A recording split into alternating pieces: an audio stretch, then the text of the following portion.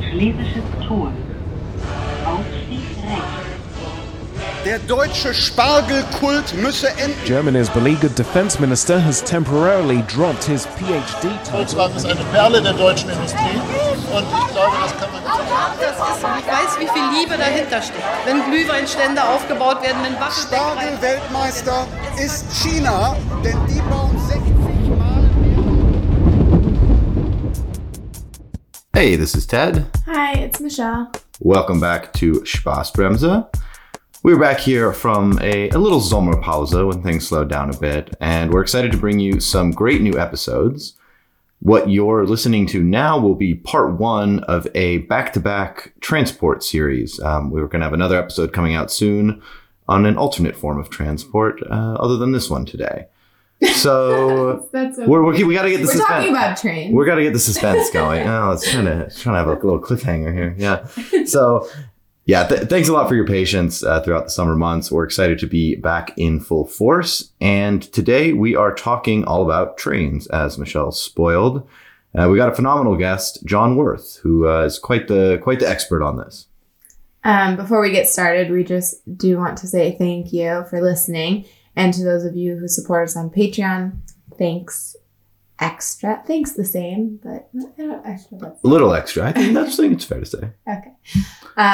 We have a lot of great episodes behind the paywall on Germany's borders, the Mittelstand. We just did one on Mallorca. If you're missing that summery That island energy. vibe, and lots more. So go check that out if you can. The link is in the show description. In today's episode, Ted talks to John Worth, who writes all about European rail and is also based in Berlin, actually. In the interview, they go into a lot of detail about EU rail overall and, of course, about the rail woes in Germany as well. I think anyone who's been around this summer in Germany will find the typical complaints relatable.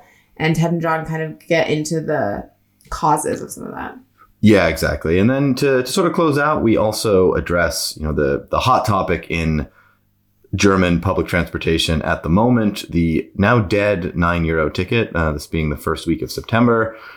We've been struggling through a few days without our glorious €9 ticket. For anyone, I'm pretty sure everyone listening will know what that is, but basically for 3 months, June to August, we had unlimited travel on regional and local trains. The government has let it expire. There have actually been a couple updates on this and the sort of efforts to resurrect it in some form or another since we recorded with John. So just to update that in the intro here before we cut to the interview. The negotiations in the Ampelkoalition have progressed a little bit. The FDP finally seems like they came on board. And so there's a proposal to get a new €9 ticket, but for the price of between 49 and 69. But it's sort of acquired a brand. So people still call it the €9 ticket, even if it costs a lot more than that. The Greens are pushing for that lower end. But yeah, it's been good, relatively good, I guess. At least the FDP transport minister, Wissing, he agreed to do it in principle at some price. It'll be on the lower end. Wow, at some price. Well, no, but in that range at least. Like it's they were sort of holding out. Yeah, and it'll be lower, of course, if the states help fund it. This is obviously the federal government doing these negotiations, but they're trying to get the states to buy in a bit. Of course, our dear friends in car-loving and conservative Bayern are not too keen on this. So just quoting from, Bayerischer Rundfunk, they say, Bavaria does not want to spend any money on such a model, even if the federal government will contribute billions. A spokesperson for the Bavarian Ministry of Transport told the German press agency, the DPA, that if the government wants that, the government has to finance it. And so, yeah, Transport Minister Christian Behnreiter of the CSU, good old CSU, has emphasized that further relief should, quote, exclusively be carried by the federal government with in terms of the €9 ticket. So that's annoying. I saw John actually tweeted this just recently. He was like, well, that's fine. Why don't we just do a €9 ticket and Bavaria is excluded? Like, You know, they don't want in, they're not in. And finally secede. yeah, exactly. They can secede from the transport union, the Regiobahn union. So yeah. Yeah, I mean, like you said, it's a bit annoying to maybe say the least, but not at all unexpected from those goons. those BMW loving. But this is kind of a part of this whole energy package that's been being discussed. Other things that have been kind of thrown out there are a break on the price of electricity, some sort of one-off payments for students and retirees, and a bunch of others. It's kind of very unclear what is gonna come. Yeah, they're adding things in, and the idea is that this will be financed with basically a windfall tax on the insane profits of some of these energy companies that have jacked up their prices and are making a killing lately. But we'll kind of do a more in-depth update on the energy crisis in Europe soon, since a lot has happened in the last months, and we've got a great guest lined up for that, so that should be a lot of fun. But back to a small piece of that, helping people cope with insane fossil fuel prices by hopefully taking trains more reliably and affordably. See if that's actually feasible to do so reliably at all. Yeah, let's hear from John Worth. All right, let's do it. Hey everyone, and welcome to Spaßbremse. I'm joined here by a great guest. We've got John Worth here to talk about the state of European rail, and as well, of course, we'll talk about Germany in particular and the Deutsche Bahn, which you might know has been having a bit of a tough summer so far. Indeed. Totally the right way of putting it. Anyway, thank you for the advice. This will come out in early September, so maybe the summer of discontent on the German rails will be over by then. But yeah, there's a lot to talk about on this front, and John's been embarking on a pretty exciting project to explore the state of European rail. So, John, could you just say a little bit about yourself, how you got so interested in the state of EU rail, and maybe a little bit about this project that you've started? Right, okay, thank you. So I'm British originally, but I've been living in Germany now for some years, and I'm self-employed. I'm a communications consultant and trainer by background. I'm not really a railway person, or wasn't originally anyway. And I traveled from Berlin to basically a bunch of European countries very regularly, and you start to ask yourself the question, hey, hang on a minute, why is this so complicated, and why do things break down when you take a train Europe-wide? And so that was the kind of first motivation. I basically needed this to work, because for my work contracts, when I go to Belgium or Netherlands or Italy or Switzerland from Germany, the places I go quite often, you start to realize, actually, when you cross a border by train in Europe, everything gets harder. The trains run less often, even getting a ticket can be quite complicated. And then I started to look with my kind of EU hat on at who's really working to try to fix this. And we have a series of national debates in Europe about railways. The French talk about their problems on their railways. The Germans talk about their problems on their railways. But very few people are trying to say, hey, hang on a minute, we need to fix this Europe-wide. And so out of that have come a number of different kind of campaigning activities that I've been running over the last couple of years, starting initially with a focus on the absence of night trains in Europe. And then also this project, which we mostly want to talk about in this podcast today, which is my project called Cross-Border Rail, where I crossed every internal border of the EU that you can cross by train in one massive trip. And then in the places where the trains don't run any longer, which were quite many actually, I took a folding bicycle with me. So I would then hop on the bicycle and cross the border by bike in the places where the trains no longer run. And so that was the project. So of course I started from Germany for many of the routes, so can happily talk about many of Germany's borders. But then I went pretty much everywhere. I went as far as the top of the Baltic Sea, at the border between Finland and Sweden. I went as far southwest as Lisbon and as far southeast as Athens. So I've seen pretty much every part of the European Union you can basically cover by train in this project over the course of the summer. Yeah, and so this was, I'm a rail enthusiast myself, nowhere near quite the level of John, but I'm actually currently recording this from Greece and took the train all the way down here, or at least as much as you possibly can, as we'll get into some of the. There's a couple lacking legs of the entire journey there from Berlin. And just to sort of add some context for why you might be interested in this, right? When you travel for work, you basically refuse to travel by plane. So this is not only a intellectual interest, but a real practical one for your life. Yeah, it's a combination, because also I'm politically committed to this. We all need to fly less, basically. Yeah. And so to me, it's kind of a personal sort of occasion, which is to say, can I actually literally do this? Can I actually make these sorts of connections work? And also sometimes for some of my clients, it's been a hard task. I get clients of mine that say, which flight can we book for you, Mr. Worth? And my response normally is, yeah, these are the trains I'd like you to book for me, please. And the corporate travel agent comes back to me and says, sorry, we can't do that. And in most cases, I then say, okay, well, will you let me book all of those trains for you? And then you may be able to reimburse me. Now, let's take a step away from that, right? Most people are not going to go. I have done work trips from Berlin as far as Iași in Romania by train, right? That took me 48 hours to get there. Most people are not going to be that committed. But what's really, really important is the type of trips on like train trips are something between 4 and 6 hours in particular. The type of trip where the train is time competitive with the plane. It should be just as easy to go from Frankfurt to Paris and make that just as normal for a business trip as it is to go from Frankfurt to Berlin. Now, most Germans would go, okay, Frankfurt to Berlin, okay, they might have problems with Deutsche Bahn or it might break down or something. But at least the train is in their calculation. Going from Frankfurt to Paris, most people just think, well, you just fly that, right? Well, actually, in reality, it's exactly the same time to go from Frankfurt to Paris by train as it is to go from Frankfurt to Berlin. And we've got to start thinking about that. We've got to manage to make sure that international train trips are just as normal, just as regular. Importantly, it's just as reliable and just as easy to do as they are within one country. So I don't expect most people to take a 48-hour rail trip for a business journey. I kind of take that somewhat to an extreme to prove the point.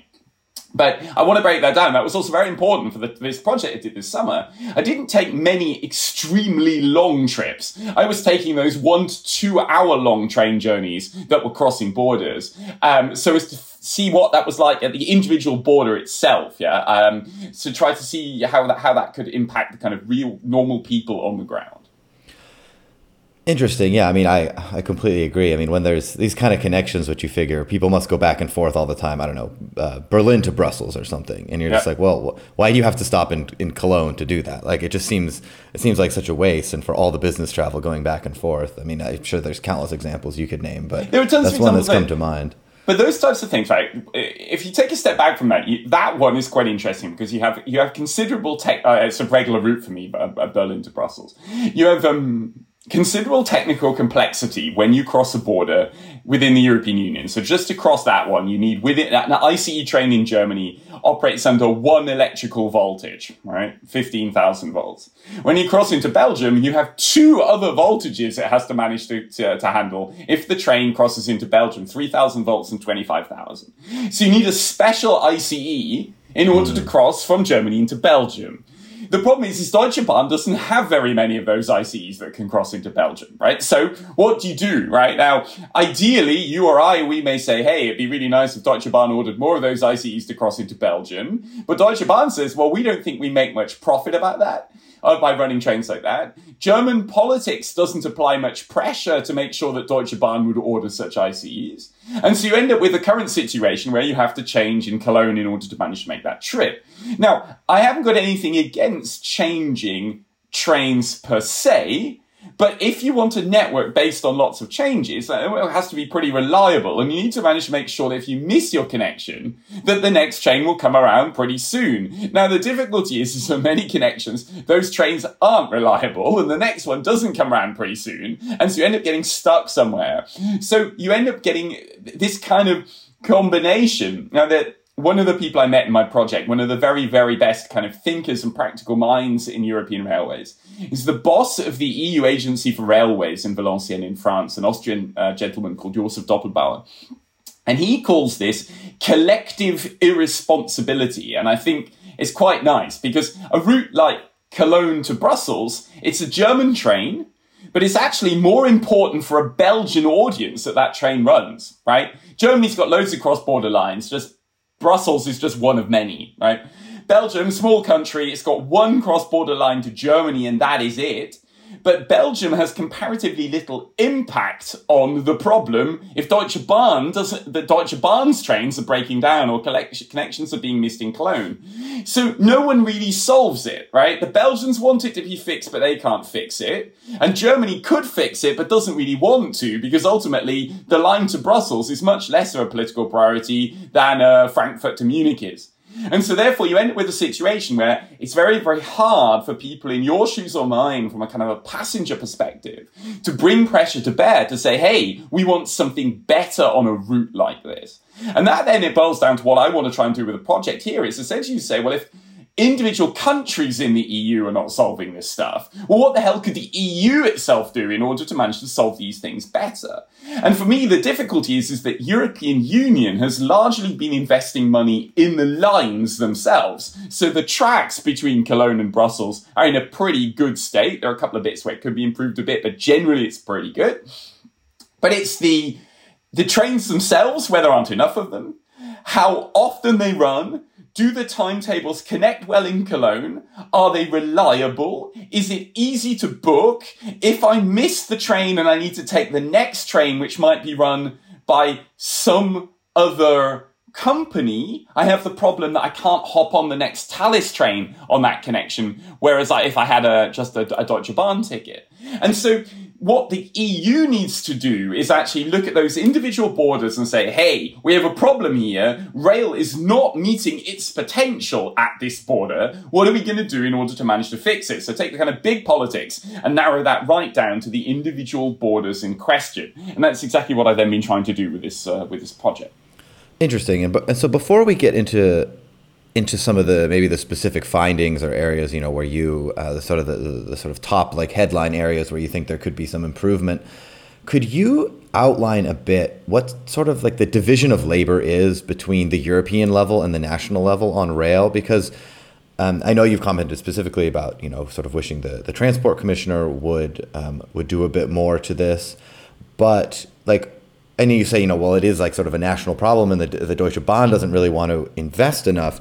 And so what, like, just sort of maybe on like the overall level, where is the EU responsible and where are the national rail providers? Because there's also basically every country has its sort of national rail, but then there's also some degree of privatization. So it feels like a very complex patchwork of actors. And I can see just sort of intuitively why it would be difficult to coordinate all of that. So if we look back take a stage in, say, the 1980s, you had a situation where each country in the European Union had its own state-owned railway company, and that company also operated the tracks in that country.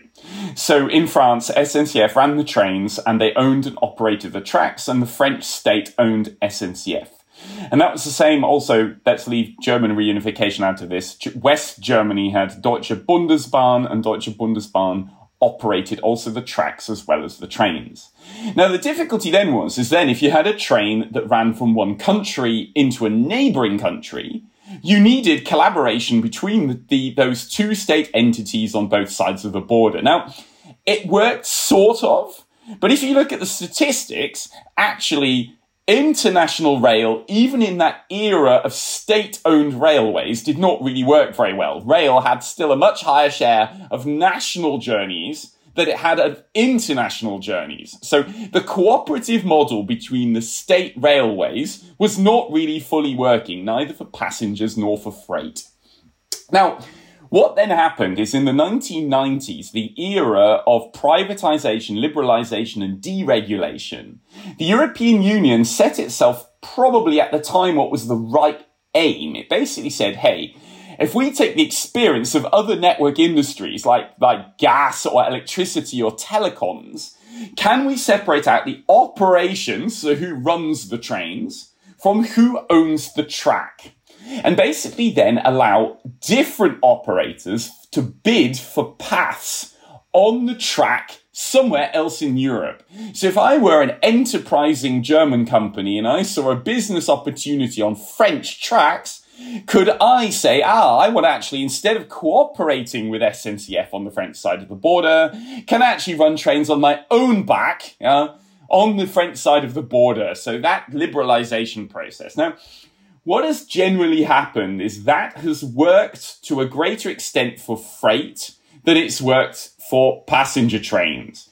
We still have in passenger railways the situation where we still have these largely national operators like Deutsche Bahn or SNCF, and a few other operators around the edges who offer some services. Now, in 3 countries in Europe, notably, there are 4 actually, in fact, private operators that have managed to get a kind of put their foot in the door, force the door open a bit, to manage to muscle in on the market, and where the state operator now doesn't run all of the trains. So the main countries where that's happened are Italy, Austria, Czechia, and Sweden, where there are now a mixture of private operators and state operators running on those networks. In Germany, somewhat as well for regional transport, but not for long distance transport. Now, the difficulty then is we have railways in Europe that feel like in some places they've got the worst of a state operator and the worst of a private operator. So basically, if you have only one company running your trains, but you don't have any of the old kind of public service, state-owned railway ethos any longer,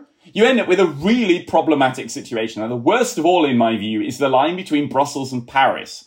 It is run by a company called Thales, which is owned by the French state railways SNCF.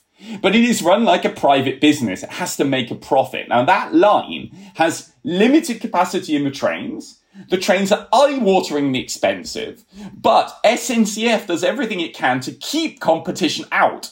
So it neither has a sort of a social function like a state-owned railway, nor is there competition which might drive down prices, and so passengers lose. Now, it's kind of insane between Brussels and Paris, because you still get people taking buses on that route, despite the bus taking 3 times as long as the train. But why is that? It's because the trains are so damned expensive. Now, either the French and the Belgian government sort of say, hey, we need to sort this out in order to manage to offer cheaper prices and we have a proper state-owned, socially orientated operator.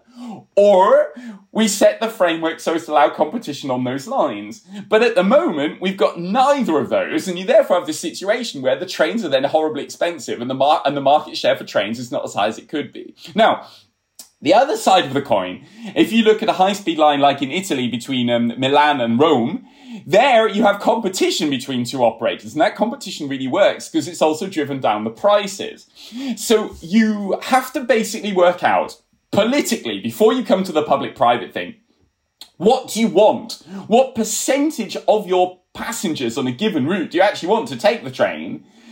And you've got to have a commitment to that politically, and then you've got to work out the structure that would be appropriate in order to manage to fix it.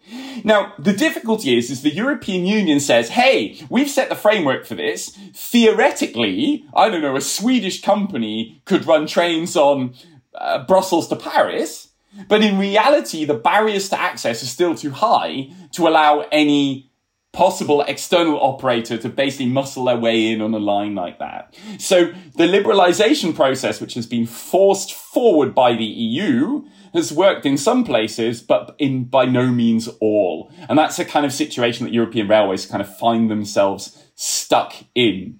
Now, one thing I learned from this project as well is a lot of people say, hey, John, should we just have state-owned railways or should we just have privately run railway companies? My answer to that is actually, I haven't got an answer because I've seen in this project really good state railways and really bad ones, and really good private companies and really bad ones, right? Now, you've got a bit of a mixture of all of them.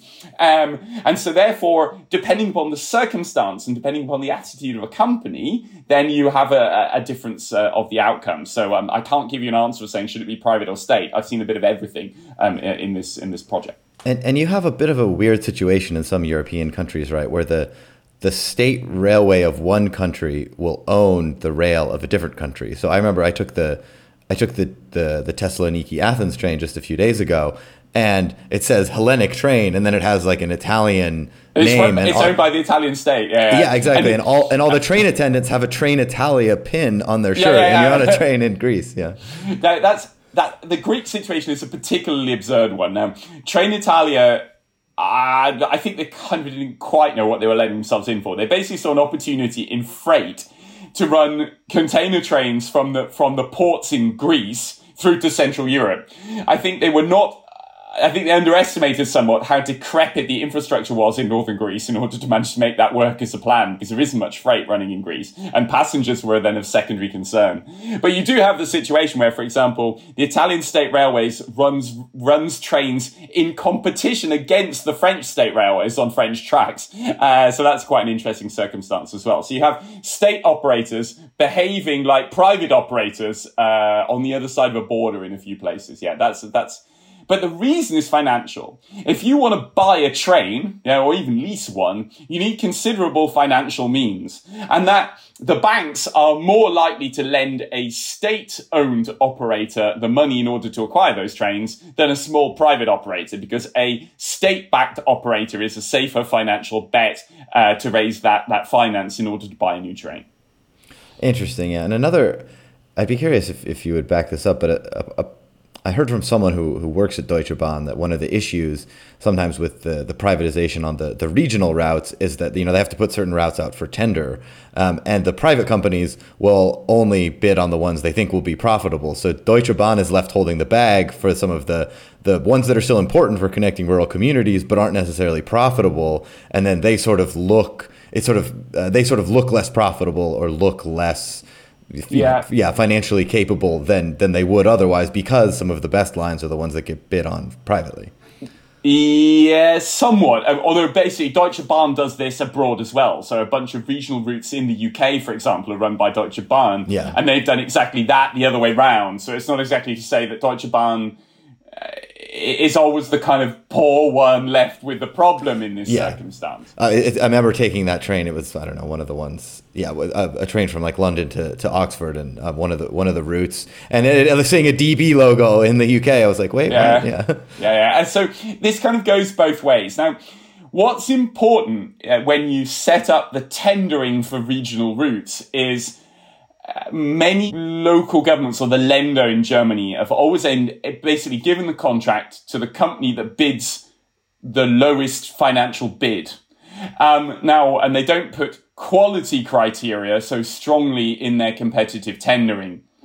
Now, if it's only on price, then Deutsche Bahn is never going to win those tenders, because Deutsche Bahn has quite a high cost overhead. Now, conversely, some of the tenders that Deutsche Bahn has won, most notably the tender still to run the S-Bahn in Munich, those who use the S-Bahn on an everyday basis are highly critical of Deutsche Bahn running that one, in the same way as they've been critical of some private companies that have won some other regional tenders in other parts of Germany. Now, so I don't really see that as kind of a Deutsche Bahn versus private enterprise kind of cherry picking of some sort. I see that as basically a problem in the way that those tenders are structured. Now, getting a tender structured well is a very, very complicated thing to do in public administration terms, and many parts of Germany have simply not structured those tenders right. And there are a bunch of different regions that have tried different models to get those tenders to work.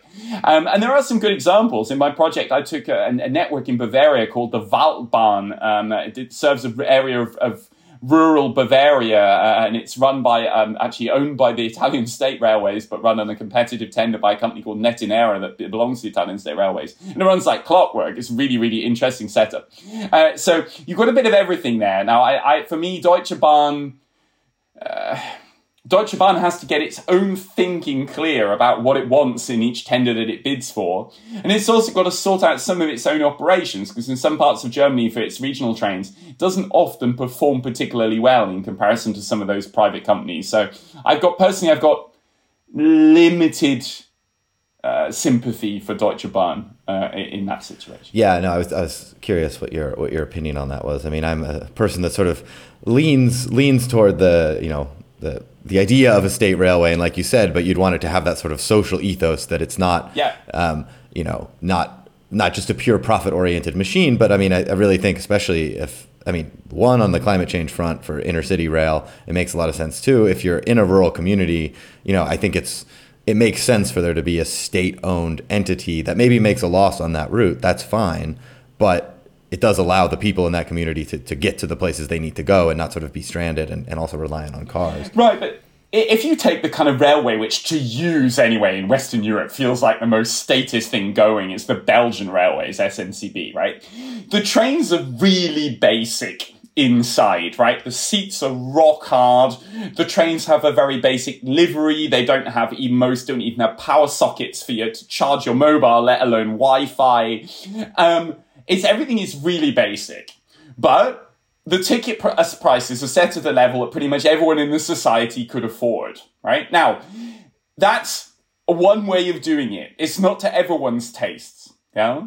Now, in other parts of Europe, like in Sweden, for example, you've seen considerable innovation, right? You've got different operators on different routes, some of which are faster, slower, more deluxe. Some have a dining car, some don't have a dining car. They offer different levels of service. Some have done away with ticket offices and you just have online bookings, right? You've got a great diversity of what's offered, right? But maybe it's lost a bit of that kind of social ethos in there somewhere. Yeah. Now, there should be a combination that works out relatively well. Now, to me, the interesting country in Europe that works out pretty well in that regard is actually Czechia. Because what you've got is a state-owned operator, České dráhy, that faced two private operators, Leo Express and RegioJet, and České dráhy acknowledges they've improved their quality as a state operator because of the pressure that came from the private operators. And České dráhy now is a pretty good state operator. It's improved its service a lot. It's got a really great digital offer, right? Their app is among the best that there is in European railways. Onboard comfort and Wi-Fi provided for customers is generally pretty good. You see at the margin, there's some places lacking money and the trains are not always completely deluxe. But basically, if you were to say to me, hey, look, a great dining car too. Exactly one of my favorite ones on the Berlin to Prague route. Yeah. If you want to see a country where basically say, hey, hang on a minute, we've not got something like Switzerland where we've got masses of public subsidy that we can invest in our railways, but one where you basically got some combination of competitive tendering, on-rail competition, and a really good state operator, and it serves most of the country and at a price that most people can still afford, then Czech is a pretty good case. All right, like if everyone in Europe could get to that level, I think we'd be doing okay. Interesting, yeah. And so, we'll talk a little bit more about your cross-border project before we maybe zoom in on Germany and then maybe compare it to some of the other countries, because you mentioned the Swiss subsidies, and I think that adds an important sort of contrast with what the investment has been in the German case.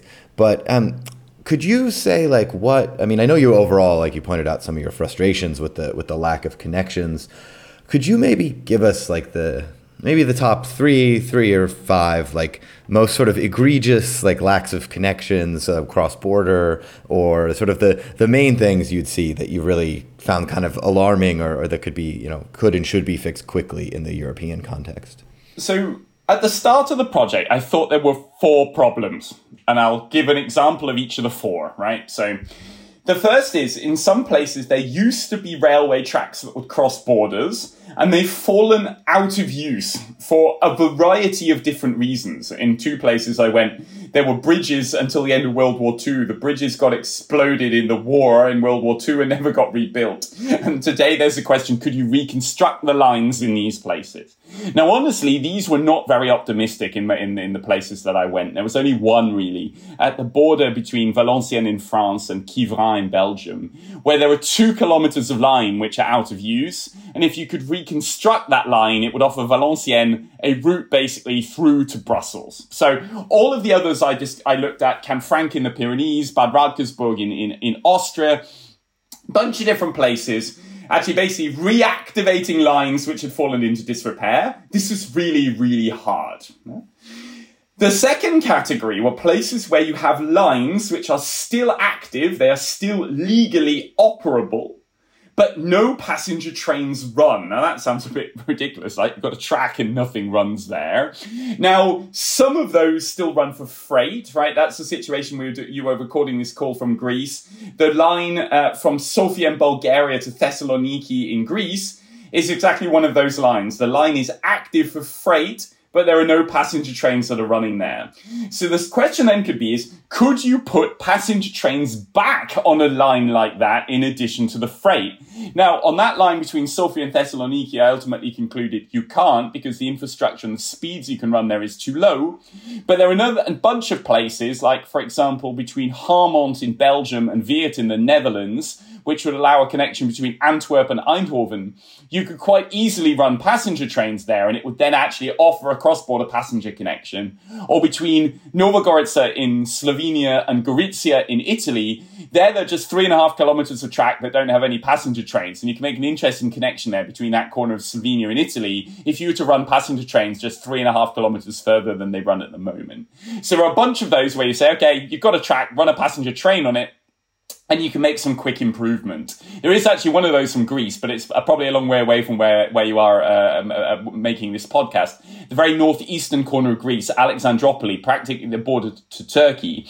There's a cross-border line to Svilengrad in Bulgaria, and that one you could actually reactivate for passenger operation quite easily because the infrastructure there is actually in a good way.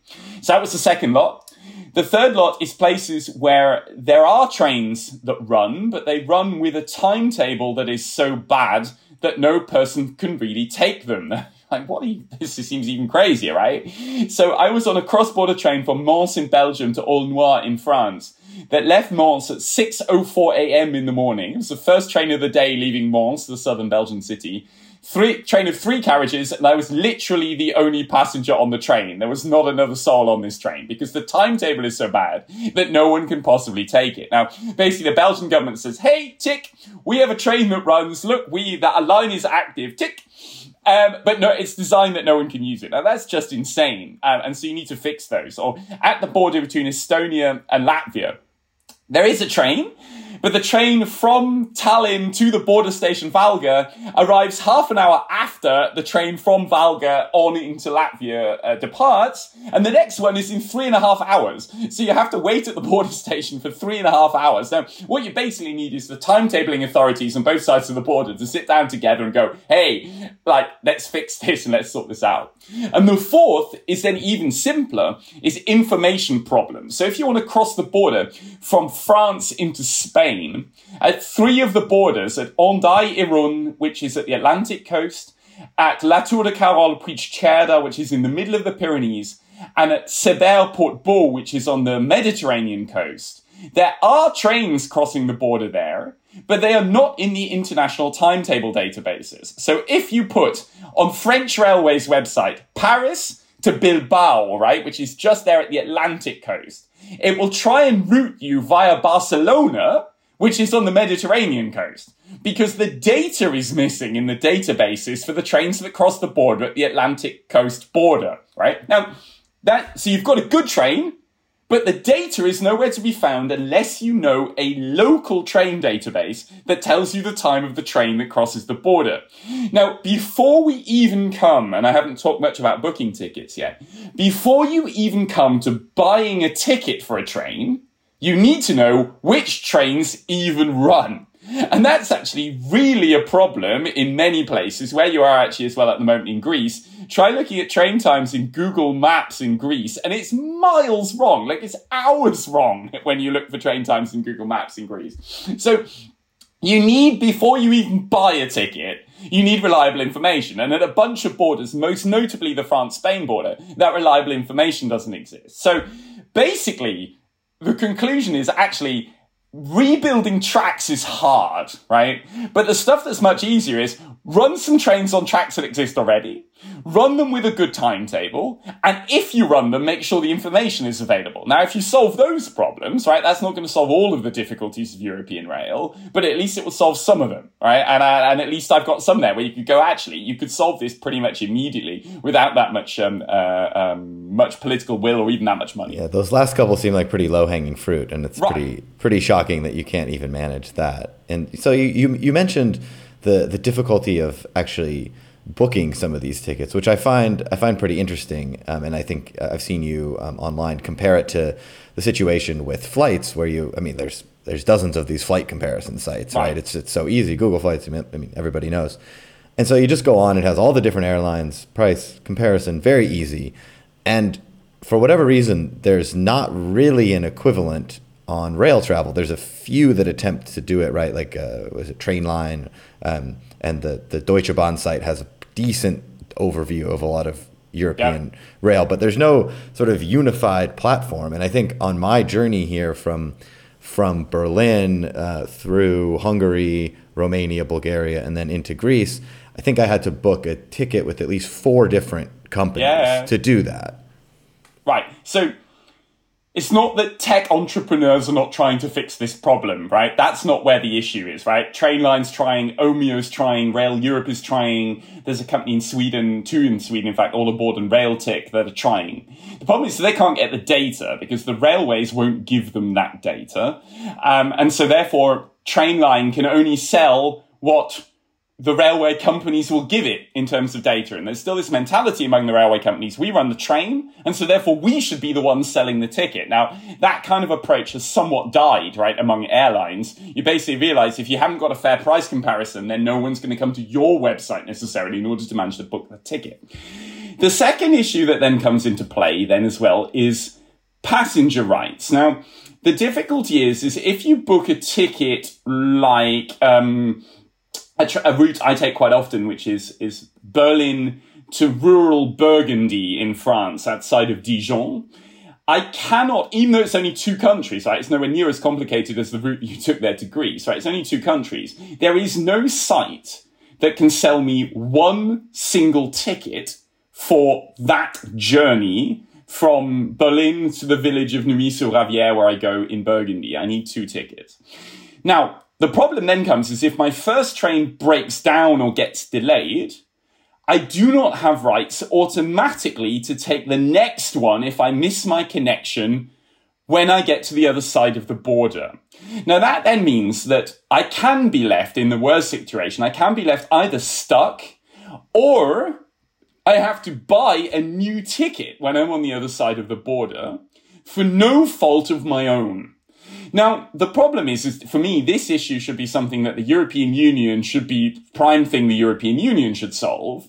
But basically, the European Commission and members of the European Parliament have never really solved this one. Now, so basically, to take a step back, that I need 4 tickets to get to my destination. How do you solve it? There are 2 ways of solving it. One is you oblige the railway companies to make available or to sell through tickets, right? It should be possible to book a Berlin-Bucharest in 1 ticket, right? Technically really difficult to do because you've got like seats on multiple trains or whatever, right? Now that, to me, the wish of wanting 1 ticket is a panacea that we're simply not ever going to achieve in rail because it's much more complicated to do if I need 4 or 5 trains, right? Because in a flight transaction, what am I going to need? Maximum 3 planes, most normally only 1 or 2. The better solution is to offer a delay guarantee system that basically says, right, look, I've got 4 or 5 tickets to get to my destination.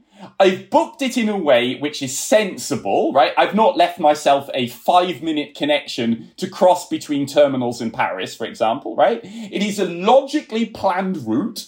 And I might have 4 or 5 tickets for the booking. But in the case that one of those tickets in my train breaks down, I automatically have the right to take later ones somewhere later along my route.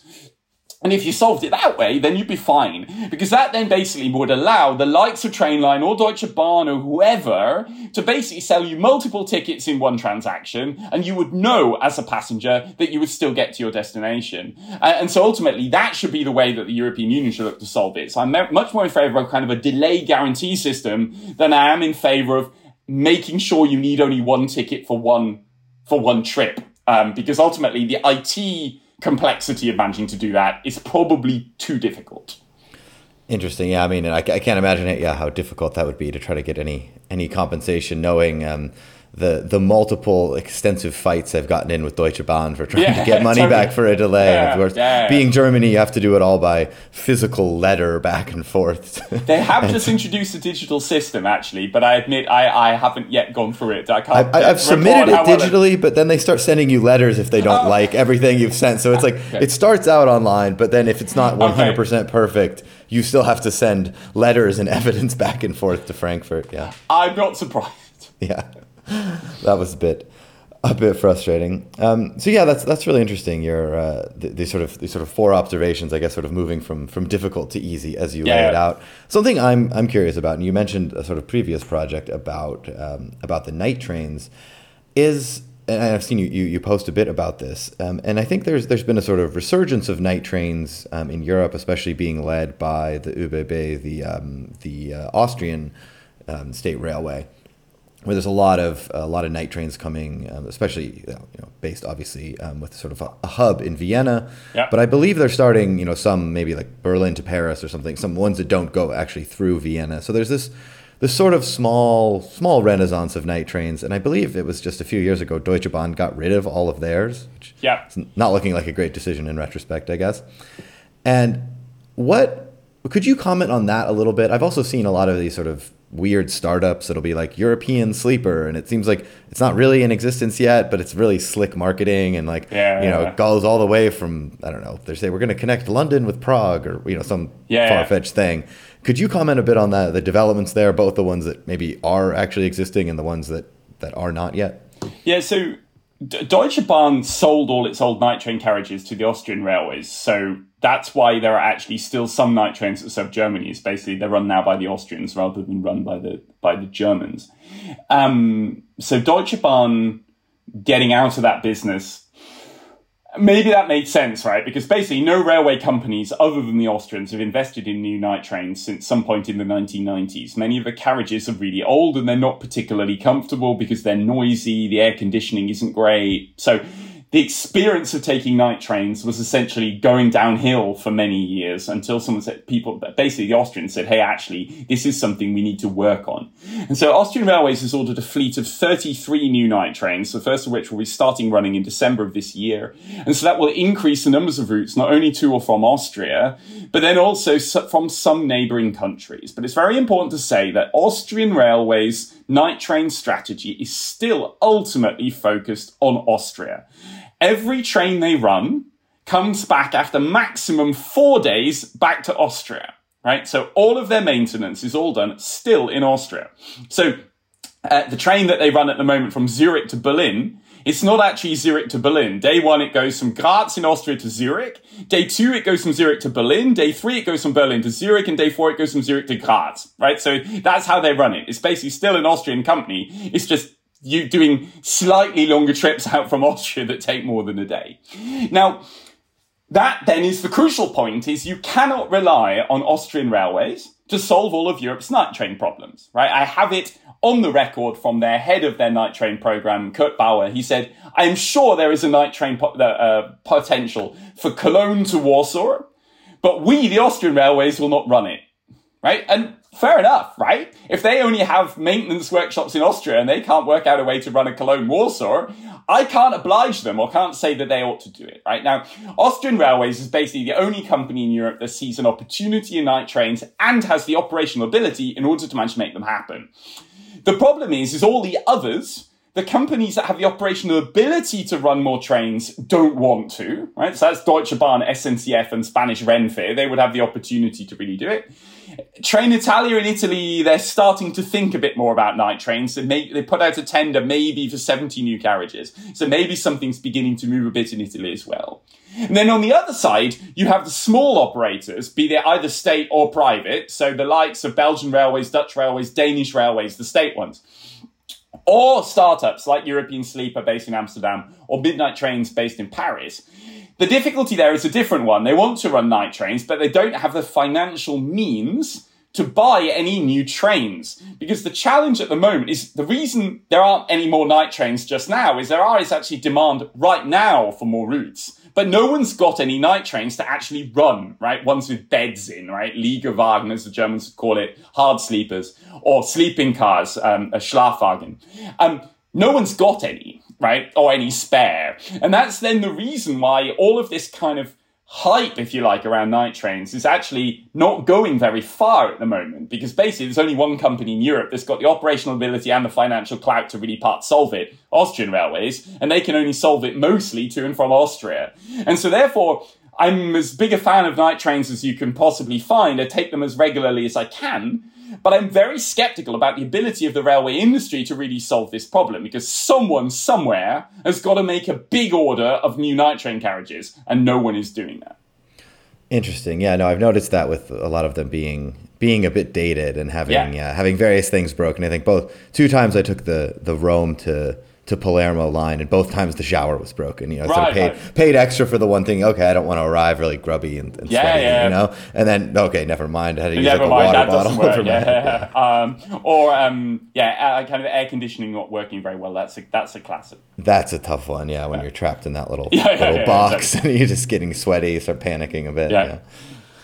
So last sort of just a question for me on the European rail before we get into a little bit more detail about Germany is, I assume, well, I'm just curious. So about most times when you take a train across the border, for example, I know if you take it from, as I say, Berlin to Prague, they'll switch locomotives in Dresden. Or when I took it from Bucharest to Sofia, it was, I think Timișoara, they switch it. Is that because of the different electrification, or is that just a sort of like money thing with the operators and like them not wanting to have one company drag the train far into the other country? It's a bit of both.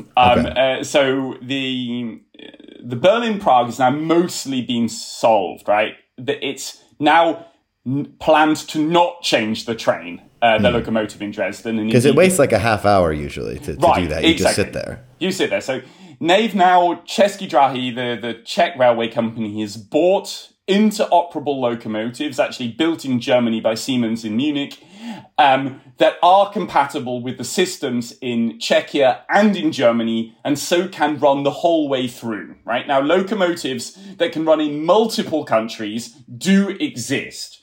The question then comes to your kind of implicit in what you just said is, do the railway companies have any of those? And do they actually want to run them? Now, it was kind of absurd. On my project, I was crossing the border between Croatia and Slovenia. And there we were, parked up in Dobova, the border station, waiting for the locomotive to be changed. While on the neighbouring track, a freight train went straight through because the freight operator had an interoperable locomotive, but neither of the passenger operators of either Croatia or Slovenia had thought to buy one that was interoperable for the passenger train, right? So basically, simply put, there's a lot of technical complexity behind this answer, but basically, if your train runs at up to 200 km/h, right? So basically anything that's not super high speed, it's pretty easy by now to get an interoperable locomotive that you don't have to change at the border.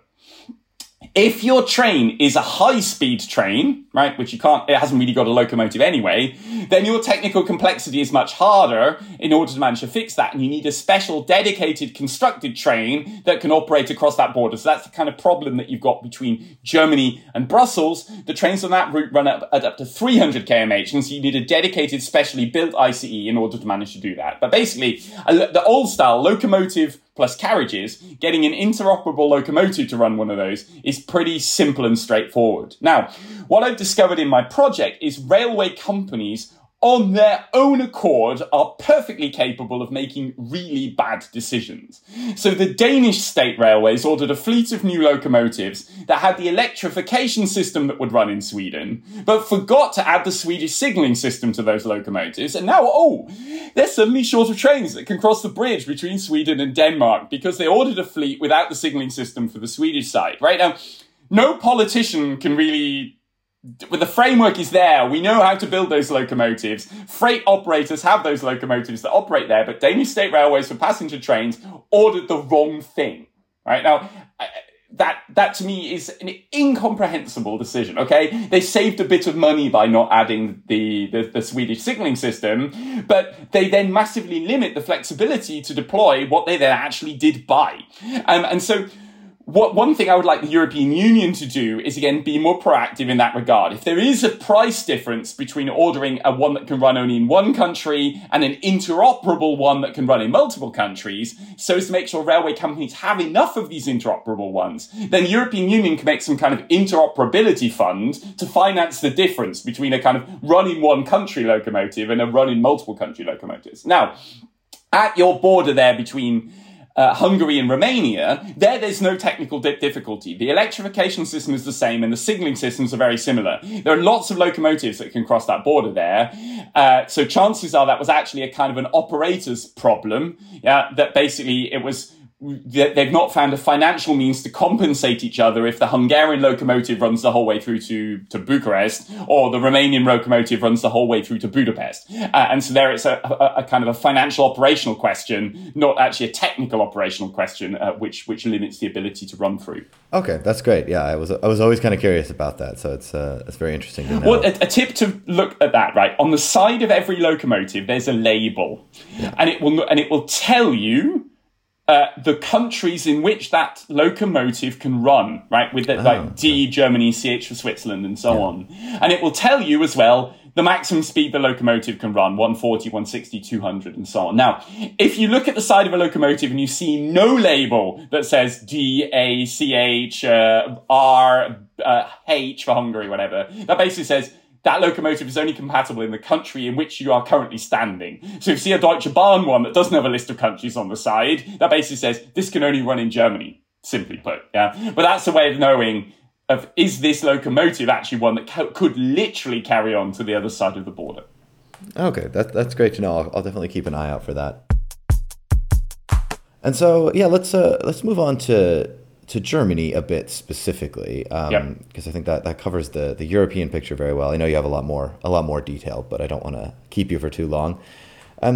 So just a little bit about German rail. I pulled up a couple statistics just to give people an idea of what the kind of context is, right? So, Germans do use the train quite a bit. I believe it ranks sixth in the world by passenger kilometers at 100 billion a year. That's in 2019, but obviously data would have been a bit interrupted after that year. Behind China, India, Japan, Russia, France, and then Germany in at number 6. But at the same time, that's obviously quite a bit, it's obviously a very popular way to get around. There are, of course, just a lot of Germans. So as a modal share, I think it's only like 10%, not as high, or also on a per capita basis, but still a very important way that people really rely on. At the same time, Germany invests a relatively small amount in the rail and has had a truly atrocious punctuality, especially this past year. I mean, it was hovering at about 70-ish% before this, and it actually dropped below 60%, measured by trains that are within 5 minutes of their scheduled time, which is sometimes how they'll schedule tight connections, so that 5 minutes really matters. And it dropped below 60% in July 2020, which is pretty atrocious. And on that investment side, I believe it's this is 2018 data, but Germany invested about 77 euros per capita. And you compared that to, say, Switzerland, which is 365. Even countries, that I'm sure slight German chauvinists that like to look down on Southern Europe, might be surprised that Italy invests 93, or even Britain, where people are pretty mad about the rail all the time, is 116. So the other countries that are up there would be Austria, Denmark, Sweden, and the Netherlands.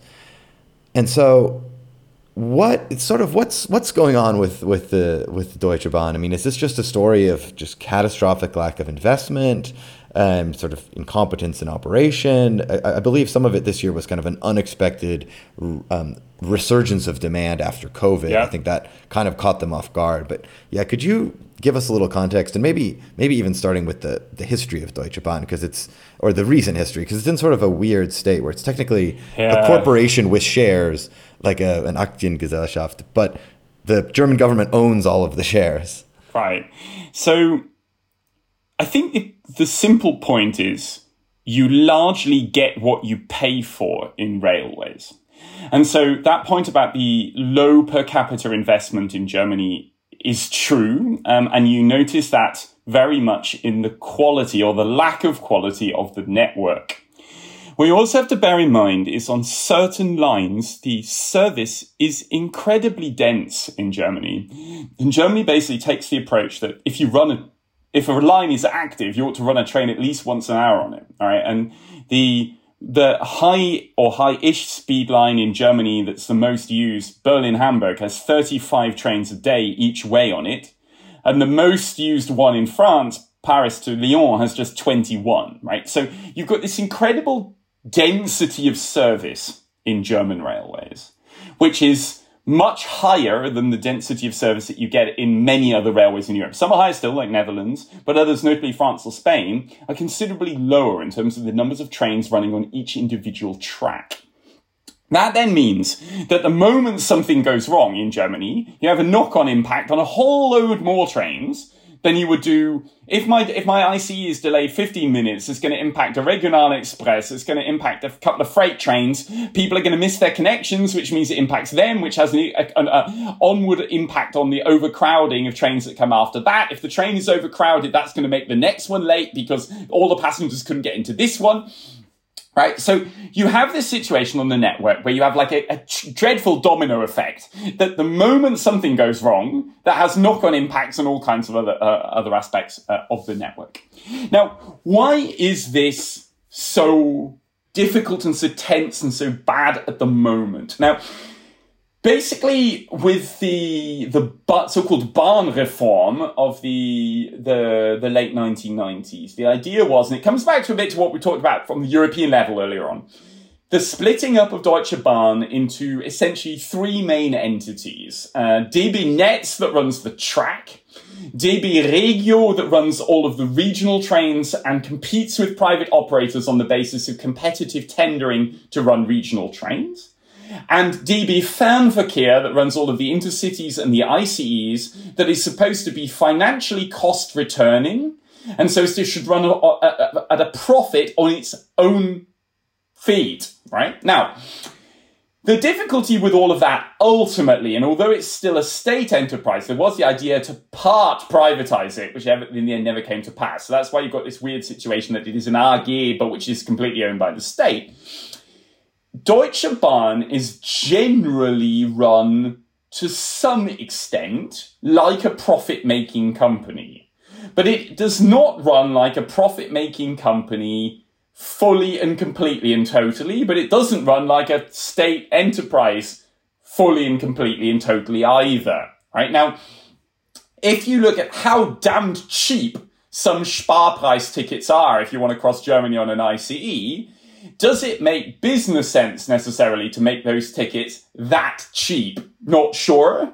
But if they weren't that cheap, it would be a political problem for Deutsche Bahn, and so that's why they keep on running those things that cheap, right? SNCF in France will never sell you a 19 euro ticket from Paris to Lyon on a Friday, because they know the train will fill up anyway, and so they start the ticket price higher than Deutsche Bahn ever would, right? So Deutsche Bahn's attitude it's sort of constrained in all directions, right? It wants to invest more in the infrastructure, but it's not got the money from the state.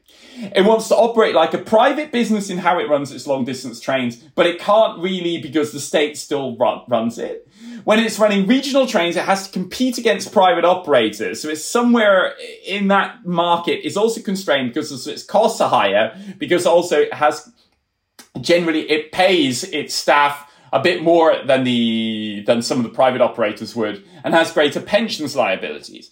So Deutsche Bahn's room for maneuver in all of this is really, really limited. Now, add on top of that the pernicious politics that there's been for railway policy in Germany over the years, right? No one really wanted to be transport minister. That's why they gave it to pretty useless CSU ministers for 12 years to be the transport minister. And ultimately, you've got the problem with the current transport minister, Wissing from the FDP, that he doesn't really seem to have much interest or determination to fix the problems with the railways in Germany anyway. Now, having the car-loving party run the ministry that should be in charge of trains is a bit difficult. Huh? Yes. But having said that, Deutsche Bahn and indeed Germany have not always taken the worst decisions, right? Now, if you want to see how Germany actually took good decisions in its railways, there's a station I can point to that's exactly right. It is Kassel-Wilhelmshöhe. You've probably been through there at some point on an ICE on the way from Berlin to Frankfurt or from Hamburg to Munich or something, right? Now, it's a station which is a little bit outside of Kassel, but basically it is integrated completely into Kassel's public transport, and all the ICEs stop there, right? There are bus lines, there are tram lines, and basically rather than Kassel Hauptbahnhof, which you've probably never been to, right, which still exists, basically they built in the 1980s pretty much a full new station on the edge of Kassel where ICEs could stop, right? Now, it's integrated completely into Kassel. Now, what have the French done or the Spanish done is completely different strategy. Such a station in France would be built in the middle of nowhere next to a massive car park, right? The French call them Gare des Betteraves, like beetroot stations. because they're in the middle of the beetroot fields. And basically it assumes that everyone taking the train also has a car, right? And you just drive to the railway station, right? That's how the French have planned their high-speed lines, right? Germany hasn't done it that way. And actually, the German strategy is better. It's less car-friendly, the way that they plan the high-speed trains in Germany, than is the situation in France. Now, so some core basics of the way that Germany does its planning of its railways, right? The timetables for regional trains, they're really good, right? They run once an hour on every line, or pretty much every line, right? That's just a dream if you're in rural France, right? That never happens in rural France. So some of the core basics of its railway in Germany are still right? And that's one of the things which I find really frustrating in this kind of discussion. Deutsche Bahn, everything's going to shit. Well, in some ways, in reliability, it's going to shit, yeah? But actually, the core basics of the way that Germany has many of these things organized are actually still among the best in Europe. Right? Like the numbers of trains that run, how you timetable them. Actually, many of the trains themselves are actually pretty good in terms of what they're like inside and the comfort that you get. Now, what have you got to do in order to fix all of this? You need to invest more. You've got to fix the problems with the infrastructure. Now, in my cross-border rail project, Spain is at one extreme and Germany is at the other extreme. Spain has impeccable infrastructure, but very few trains. Germany has infrastructure which is collapsing in many places, but runs masses of trains on it, right? Now, so therefore, the attention has to be short to medium term in Germany on the track, on the signals, on the bridges, on the tunnels, to manage to make sure that all of that is more reliable, to make sure it breaks down less often. Now, that's the crucial target that Germany has to focus on. Now, there is hope, and there is one project, we haven't heard much from Wissing about this, but it's one thing that's been years in development, but it's a very, very good thing in German railway policy, in my view. It's called Deutschlandtakt. It basically takes a Swiss-style transport planning and applies it to the entirety of Germany. It basically says that there is a core network between the major cities, and in each of those major cities, all the ICEs will all arrive on the hour or on the half hour, and they will connect with regional trains that will depart from that city so as to connect with them. Now, that might ultimately mean, in order to make a trip from, say, like Berlin to Heidelberg, for example, there will be no direct Berlin to Heidelberg. It will be Berlin to Mannheim, but with a guaranteed connection onto the local train to get you to Heidelberg. Now, it is a genuinely good model for Germany. Now, how it connects to neighbouring countries is one of the kind of bigger questions with it. But it is a genuinely good central vision of how railways in Germany should be run. And officially on paper, even Wissing, that the FDP transport minister, still wants to implement that plan. So basically, I think it's very, very politically important, gives a kind of central vision for how rail in Germany ought to be organised, that Deutschlandtakt is implemented in full, so as to manage to make sure that basically, it also then says, hey, this line is one that needs upgrades. This line is so slow, there is no solution here. We need to build a completely new track here, right? Between Fulda and Frankfurt, for example. That's really slow. It's very windy along a valley. You can't speed it up anymore. You need a new line. Here is one, actually, you only need to save about 5 minutes. Here, actually, if you increase the speed from 120 to 160, then you'll be okay. Yeah. And so Deutschlandtakt has a kind of concrete vision of that, also a vision that you can turn into concrete reality. It's a really, really good plan. And it gives me hope that actually things should move in the right direction. Now, one final point on this. Is Deutsche Bahn a well-run company? I don't know. Right, Deutsche Bahn is a strange entity, a strange ethos as a company. It feels to me like the people taking the decisions at the highest level of Deutsche Bahn don't really know what it should look like. It feels rather bitty between all of the different parts of the company. In comparison, a company like ÖBB in Austria or České dráhy in Czechia or even Trenitalia in Italy, they feel like more cohesively run railway operations. It's as if Deutsche Bahn, it's taken some very weird decisions. I can't really understand. Why did it order a completely new design for the new trains that are going to run from Amsterdam to Berlin rather than just extending its ICE fleet? What's with these double-deck intercities that it bought because that have a speed limit which is lower than the ones that they replaced? Like, these are some very weird decisions. They look kind of goofy. Yeah, maybe it's just financial. They're cheap. Yeah, they are cheap. Yeah, and so what choices Deutsche Bahn has made, I struggle to understand what's driving some of those decisions in the company. But the hope is that the sort of cohesive strategy then allows for actual sort of clear-headed analysis of priorities. It should. And Deutschlandtakt gives that. It says, this is what we want. These are the infrastructure investments that are needed in order to manage to operate it. Of course, like something may go wrong, right? You end up with some problem with a tunnel being built that gets delayed or something like that. But it is a strategy which has a broad consensus behind it in German politics, so therefore should be fundamentally implementable. Interesting. Yeah, that's good to know that there's hopefully a little bit of a room for progress. Because if you're, I mean, I don't think you even need to be a train enthusiast to want to take trains through Germany. Like, I can't really even understand the people that would fly from Berlin to Frankfurt or Berlin to Munich. It's just it's mind-boggling. It just basically shouldn't exist. And so but there needs to be some kind of reliability. Right, but one thing which I took it for the first time, actually, it's a newish service. It started in Corona, so I haven't yet taken it. The Berlin to Cologne Sprinter ICE. Now, it doesn't exactly sprint in terms of time, right? Because basically it runs at the same speed as a regular ICE. It just doesn't stop between Berlin, Spandau and Cologne. Super nice train, right? Like, so like zen calm in there. You've not got people getting in and out every 20 minutes along the route. And that then we basically go, right, like you can really work in that train, right? Because of the calm atmosphere. And so those types of things are actually quite good. Make the user experience good, right? Now, that, again, with Deutsche Bahn is massively variable. Germany's got some really good stations and it's got some horrible stations, right? Some places you'd never want to hang around. Now, again, Austrian Railways has paid attention to that as well, right? Like the new Wien Hauptbahnhof is a really good operational main station. Salzburg's improving, Linz is improving, Innsbruck is improving. Now, you need to pay attention to all of those components of your of your trip. And it feels like in Deutsche Bahn that all of those pieces of that, the booking, the digitization, the stations, the trains, the reliability, even the point you were talking about getting compensation if something goes wrong. You see there's some improvement in all of those parts, but it doesn't feel completely cohesive as a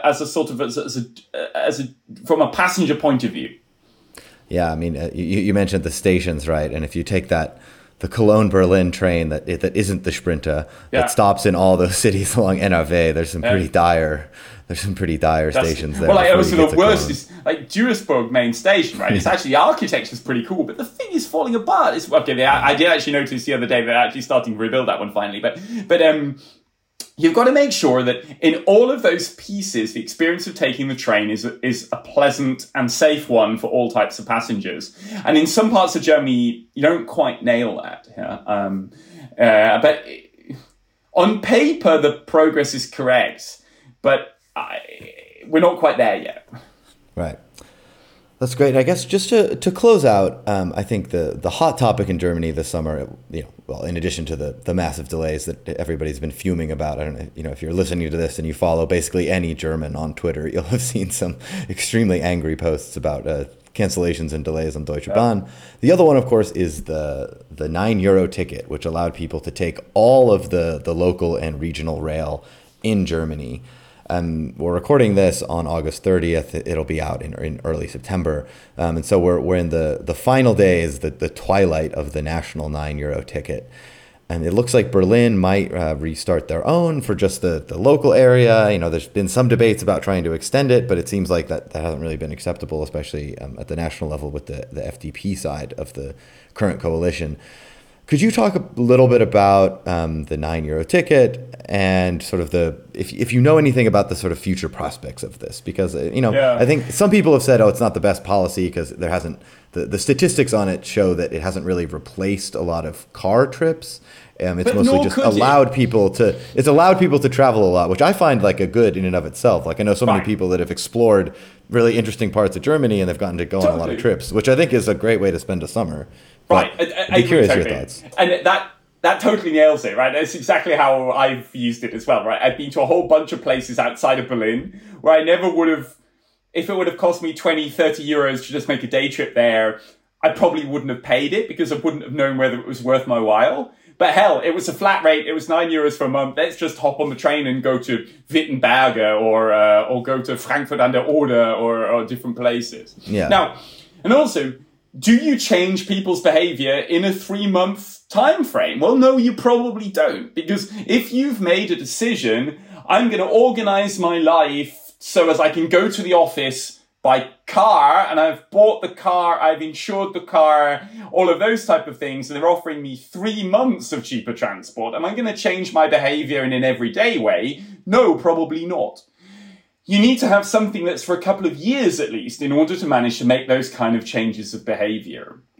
Now, it's important to say, why did the €9 ticket come into being this way? Well, it came on the basis of a messy political compromise. The Liberals said, we want to reduce petrol prices for car drivers. And the Greens said, well, if you're reducing prices for car drivers, you want to reduce prices for public transport users as well. And out of that messy compromise came the €9 ticket.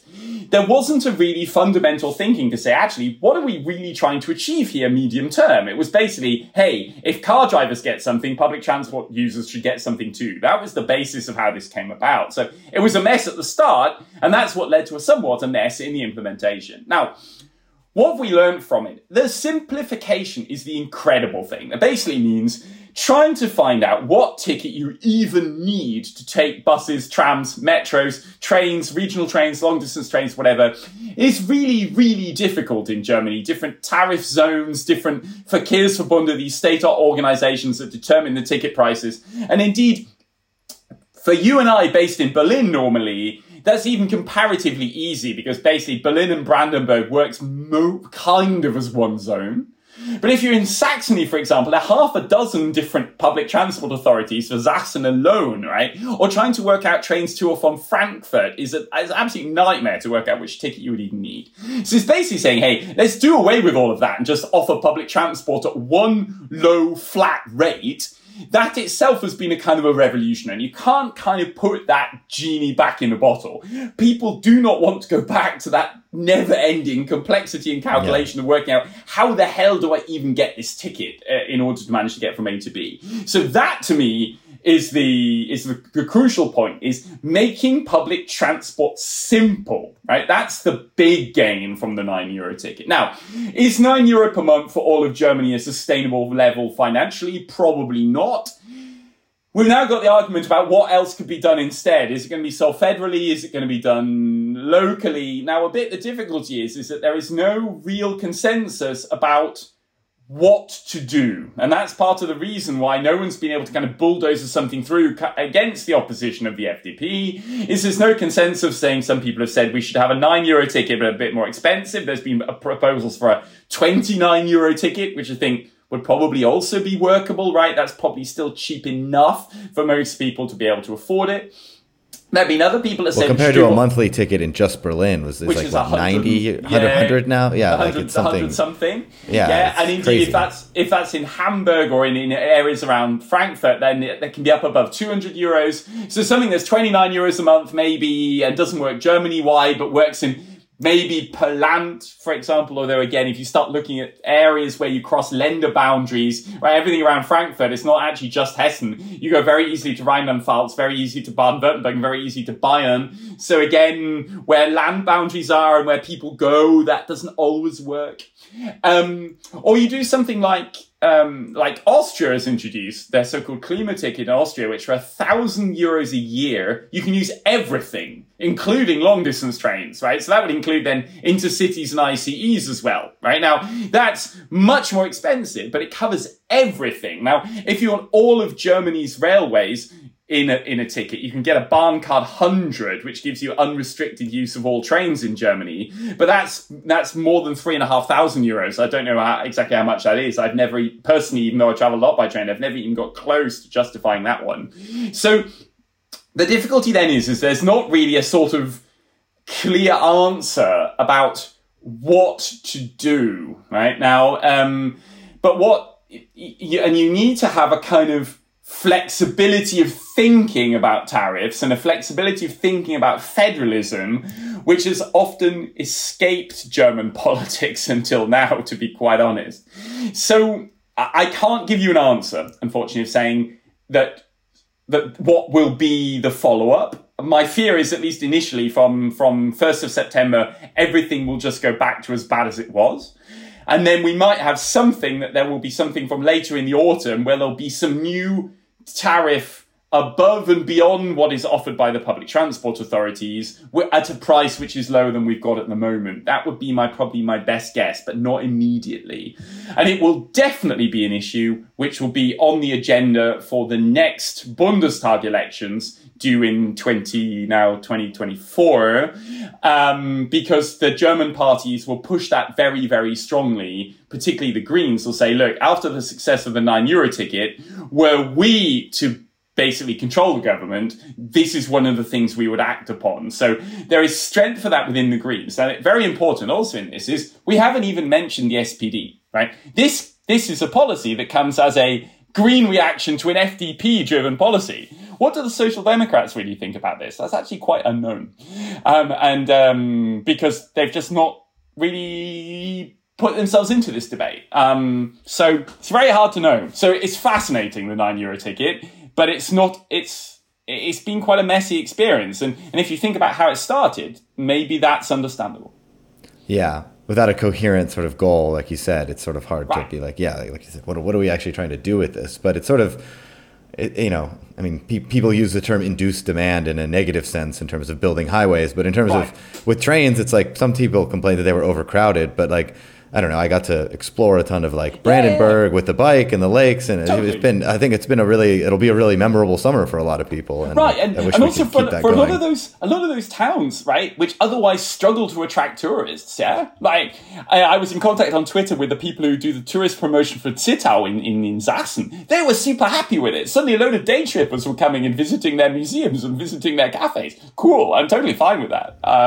Especially with regional inequality being an issue, it seems like a good way to remedy that. And then Sachsen managed to put like loads of actually even like tourist railways. I took a steam train in Saxony on the €9 ticket because they realised actually if you include it, you bring a load more people in. Now, I don't know how they did the financial arrangement for the operation of the train, but in all the hotels, the restaurants, the cafes, the museums or whatever in that region, I'm like, okay, come. And that's a genuinely good, advantageous thing from this experience. It worked on the ferry too. I took my bike on the ferry outside of Berlin. That was pretty cool. Nice. All right, good. Yeah. I was like, is the €9 ticket going to work on the ferry? And they were like, yep, no problem. I took one as well across the border into Czechia to a brewery in Varnsdorf. Oh, nice. That was also a slightly odd €9 ticket experience. But super interesting things. Yeah, but not a universally good experience. I think that much we can say.